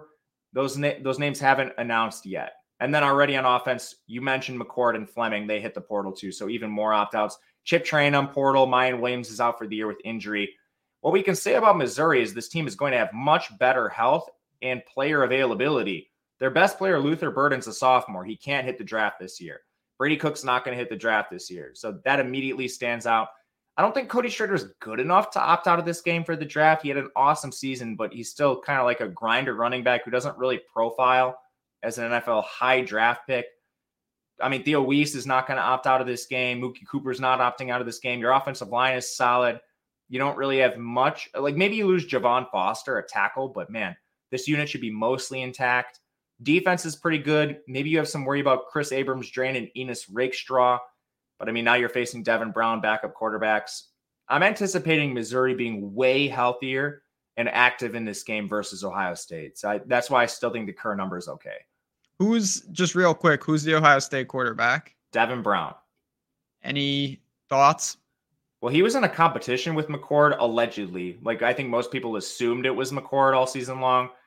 But Day at least kept the charade that it was a competition for most of the offseason. His efficiency numbers are fine. He's just barely played. So I don't know. 1.8 yards per carry, 54.5% completion, 9 yards per attempt. He'll now be throwing to, I guess, Carnell Tate and whoever else. But yeah, it's pretty rough sledding. We go to the Peach Bowl. We got Ole Miss and Penn State, a 3.5-point spread for the Nittany Lions, 49-point total. What do we got here? We know Penn State, again, disappointing in the biggest games this year. Are they missing some dudes? Ole Miss, they battled in a tough SEC East as they always do. What do you got going on? Or West, I should say. What do they got going on? Yeah, I wanted to ask you what you thought about the Penn State opt-outs because they just lost Chop Robinson so far. But on defense, wouldn't be surprised to see any combination of Kevin Winston, Adisa Isaac, Kobe King, Kalen King, Daquan Hardy, or Jalen Reed opt out of the game. And then, of course, I'm not expecting Olu Fashanu to play. So, I mean, I think it's either you bet Ole Miss now, anticipating some guys leave, and then you probably look at line movement, or you just pass. Like, I don't want to bet Ole Miss at a stale, like, say a lot of those guys opt out for Penn State, and then you get it close to a pick 'em or like +1 or +2. I probably don't want to play Ole Miss at that price. But how likely do you think it is that these guys opt out? Because I kind of want to play it in anticipation. So I'm with you. I like 3.5. And the thing is, it's kind of like what you said about Ohio State's defense. How confident are you that, say, I'll just take Jack Sawyer opts out? I don't know, maybe somewhat confident, but how confident are you that some of them opt out? Like, very confident. I feel the same way about Penn State. Particularly, I'd be stunned if the stud tackle plays, and then a combination of some of those secondary pieces, King in particular. I don't think they're going to be at full strength. And Ole Miss, I mean, what are you here? Like, do you expect Dart and Judkins and the main guys there? Yeah, so Judkins a sophomore. He can't leave. Dart's not like an NFL talent, so he's definitely not going to leave.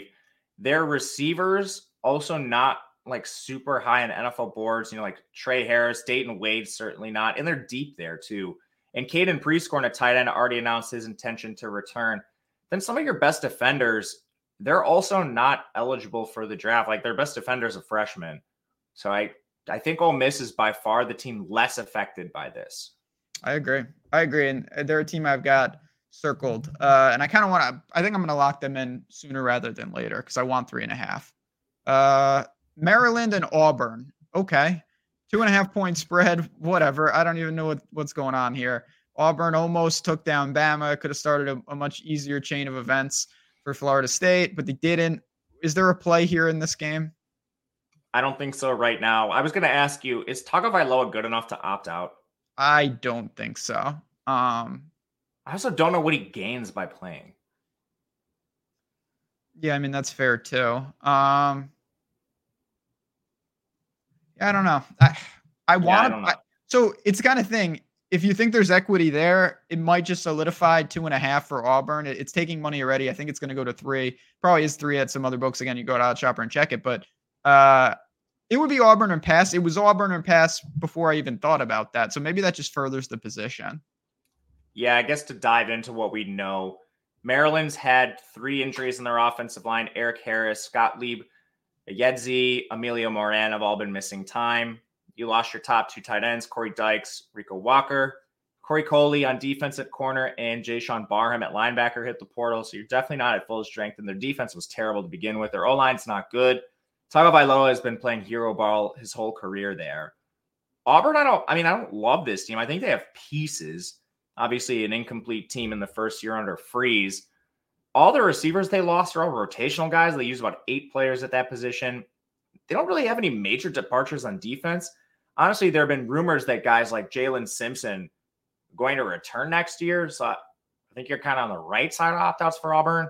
Yeah, I'm with you. It's Auburn or pass. Yeah, I that's the way I see it. Not at the top of my board, but that is where I'll be going for my pick'em pools and things like that. Georgia and Florida State. What a sad, sad game. Not going to get into it. You can leave comments on who should have been in the playoff below. We'll read them. I certainly think that Florida State deserved to be in the playoff, and I certainly think they're not one of the 4 best teams.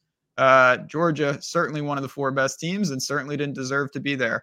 14-point spread, 44.5-point total. Ugh, I didn't bet this game, and I honestly don't think I will. But are you going to bet this game? Yeah, I'm laying the points with Georgia. And as far as the playoff goes, 2 things can be true.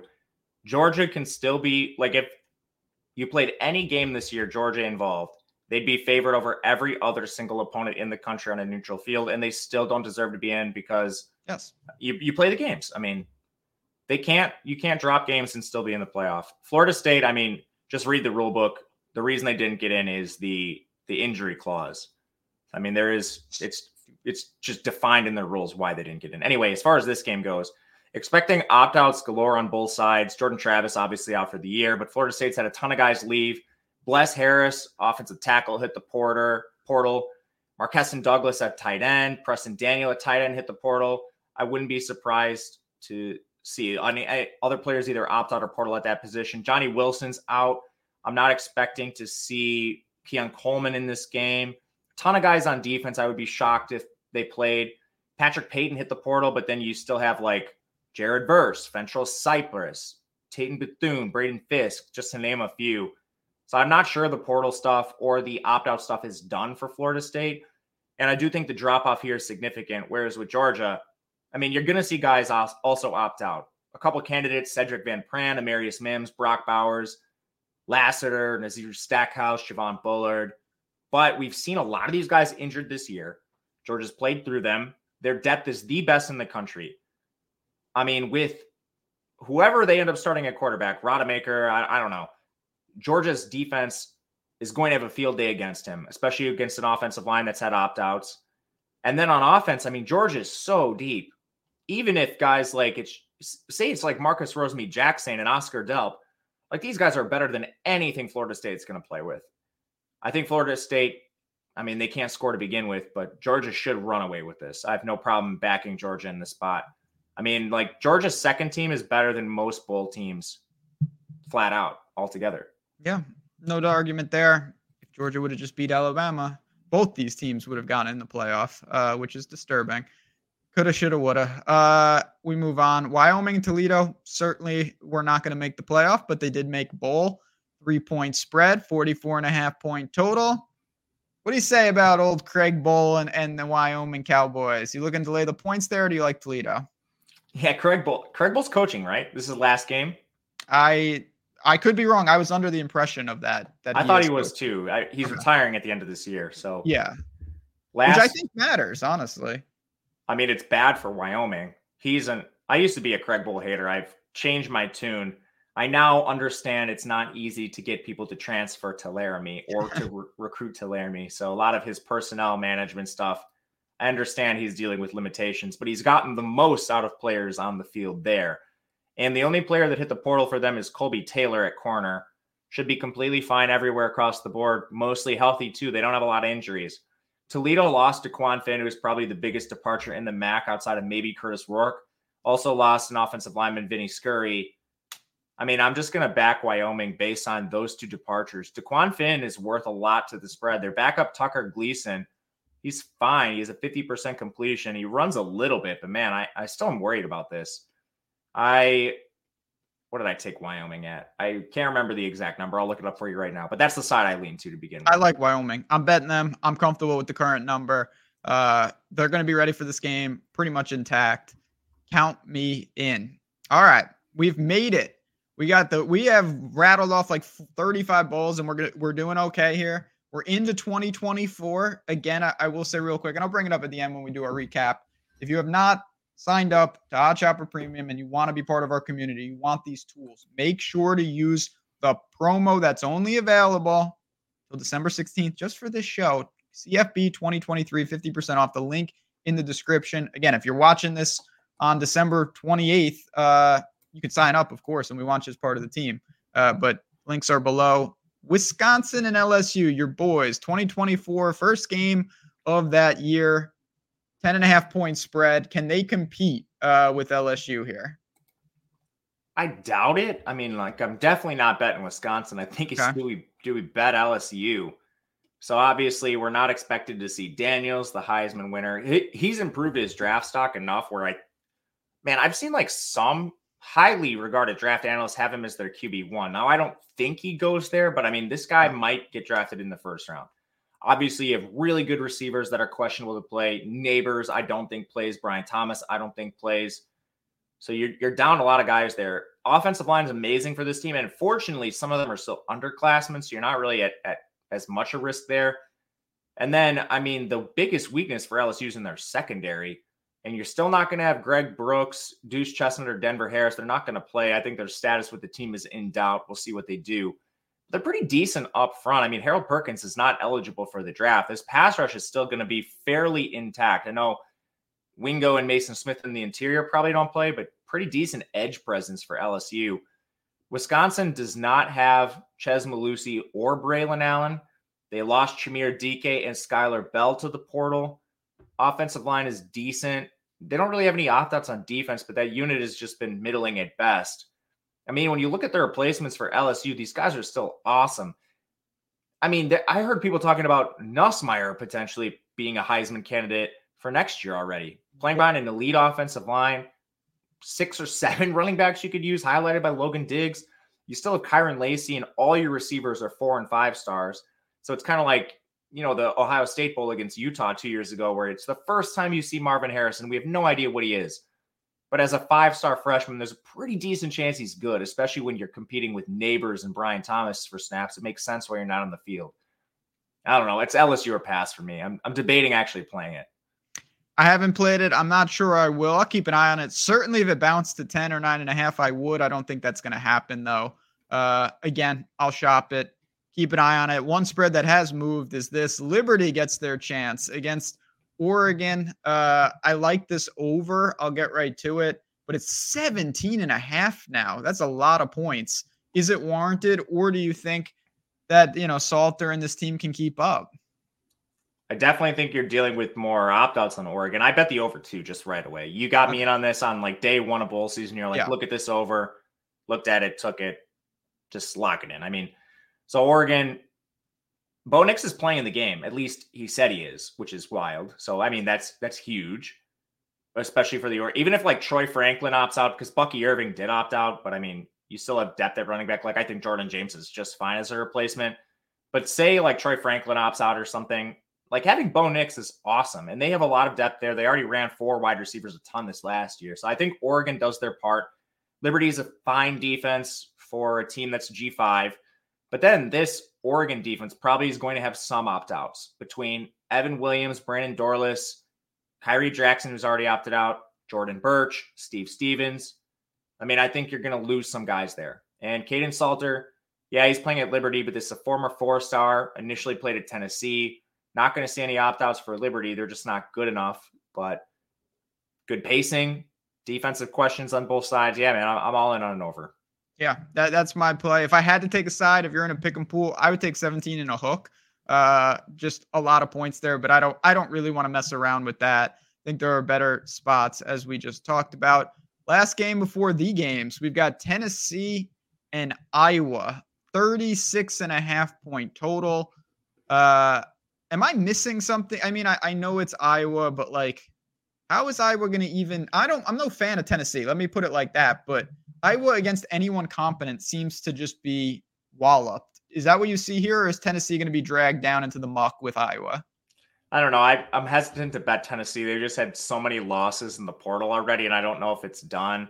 And which is tough. I mean, like NFL draft opt-outs, I think are a little easier to predict than portal opt-outs. So like Wesley Walker, he's been missing time. And then for portal guys, you already lost to Marion McDonald. You lost to Nico Slaughter. There's a couple others. Their offensive line is completely depleted. Like Andre Karich has been gone. Javonte Spraggins is out for the year. John Campbell missed time. You have no receivers. Brew McCoy's done for the year. Dante Thornton's injured. A number of other players on defense have been out, like Arian Carter at linebacker, who was playing really well as a freshman. He's been out. So I just don't know who we see for Tennessee. But at the end of the day, it doesn't matter. I was not scoring. Deacon Hills, I mean, they'd be better off playing a running back there. I don't know, man. I'm just like throwing my hands in the air. I don't care who wins this game. I'm not watching it. Put this game on Cartoon Network at 2 a.m. I mean, that's fine with me. They should go to the Slime Nickelodeon feed. For pools, I would take Tennessee. Otherwise, I'm not betting it. Yep, I'm with you. No chance I would ever back Iowa. I don't know if I'm really looking to back anything, though. All right, let's get to these games. It doesn't mean they're the best betting games, but there's going to be the most interest here. You've got Alabama and Michigan, 1.5 point spread, minus 112 again. It's going to vary. Odd shopper can shop it. 45.5 point total. You knew Michigan was getting in. I think it was pretty obvious that Alabama, they're not going to leave the SEC out altogether. What do you see? I mean, you know, these teams are going to be at full strength. How do you break it down? We're doing Michigan first. Sorry. Yeah, Alabama and Michigan. Okay, sorry. I knew this game was earlier. I just accidentally flipped the order on my sheet like a moron. Yeah, sorry. I actually like Alabama in this game against Michigan. I think there's ways that they can exploit this team. Michigan has had one test all year. It was Ohio State. I think they've shown vulnerabilities in other contests. You can just look through their body of work. You play Ohio State to 6 points. They were the rightful winner in that game, still close. I had concerns with the Nebraska game. I mean, they were outgained in that contest, yards per play. They've had difficulty running the ball at times. The offensive line has cracks. They're 53rd in pass blocking, and they lost Zach Zinter, of course, with the tragic broken leg injury.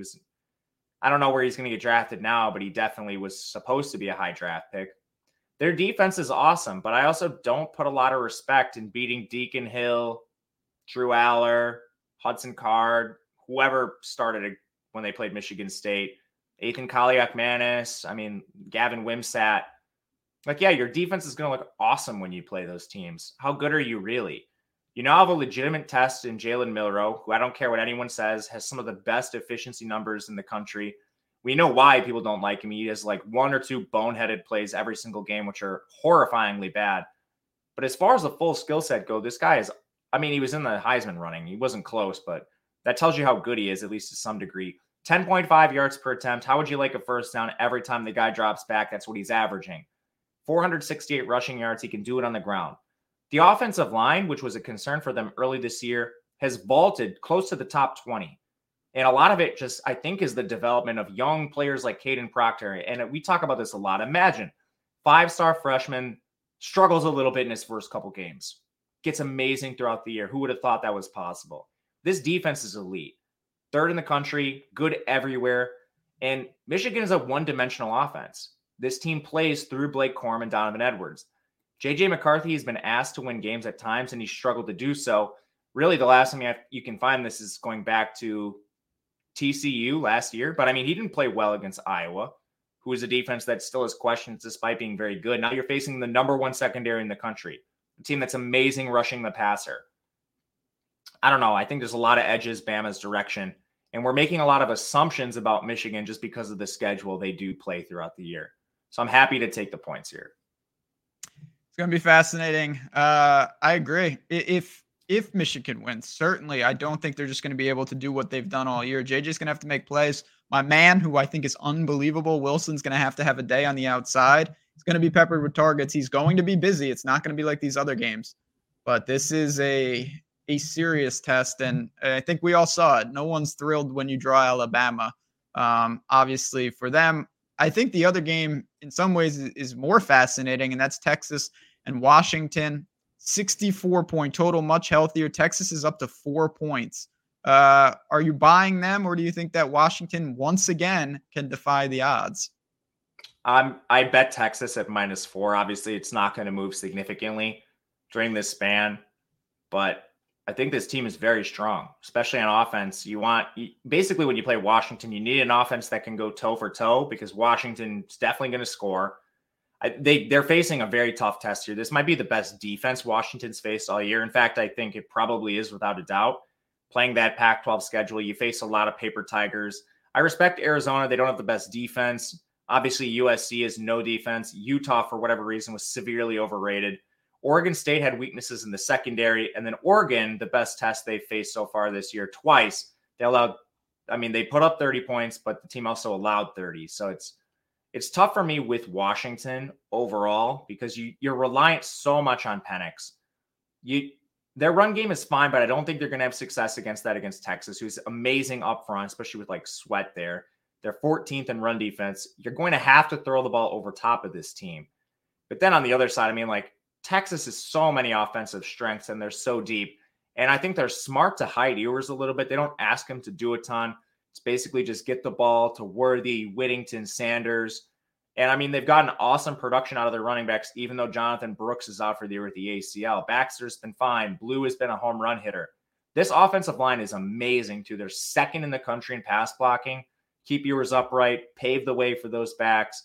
And then you're really strong up front on defense too. Again, 14th in run defense. They're 11th in pass rush. That'll be an amazing matchup because Washington State is an amazing offensive line. So who wins that could be key to the game.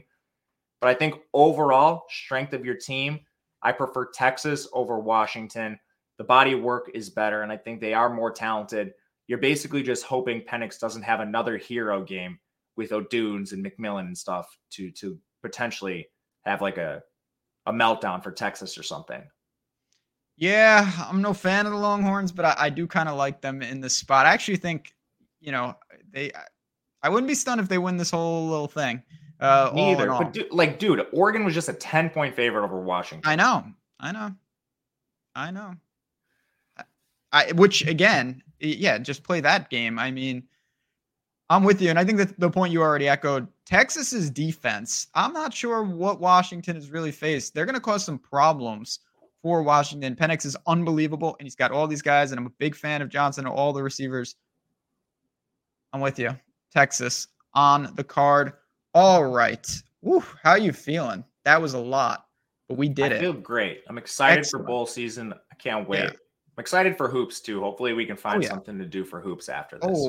We're going to find some idea. Drop in the comments what you want to see for college basketball because we're not going anywhere, but we got to do our recap. We'll give you our best bets. And again, for our loyal betting you audience, if you were skipping around and you did not hear Odd Chopper Premium from the picks to our community in Discord, to all the premium tools. I'm talking to the EV betting, the market-based approach, parlay builder, arbitrage, all that stuff. It is combined into one package. The link is below. And until December 16th, you can get 50% off just for this show, CFB 2023 at checkout. Just apply that code. Save yourself some money. If you're watching it afterwards, come on in. Still, again, you won't have that code, but we love to have you in there, and it is worth it. I'm telling you, test it out for a week and see for yourself. But give me, I say it every time. I've said it every show. Couple of your favorite bets on the way out because we covered all sorts of things. Yeah, it's tough to pick. We did a million games. A couple I like that I think you can still get at the current numbers. I do like Texas Tech against Cal, who's down 2 starters on defense, 1 at the edge. That was really the only mismatch they had in their favor. Minnesota over Bowling Green. I think a lot of this non-movement, I suppose, is due to Ethan Kaliak-Manis hitting the portal. I think Cole Kramer's just fine under center, and Bowling Green had some opt-outs themselves. Texas State against Rice, JT Daniels medically retired. So that's something I think you can get to. I'll see where you're going before adding anything else. I'm going to go to Old Dominion. I really like that spot against Western Kentucky. Just not a lot there for that.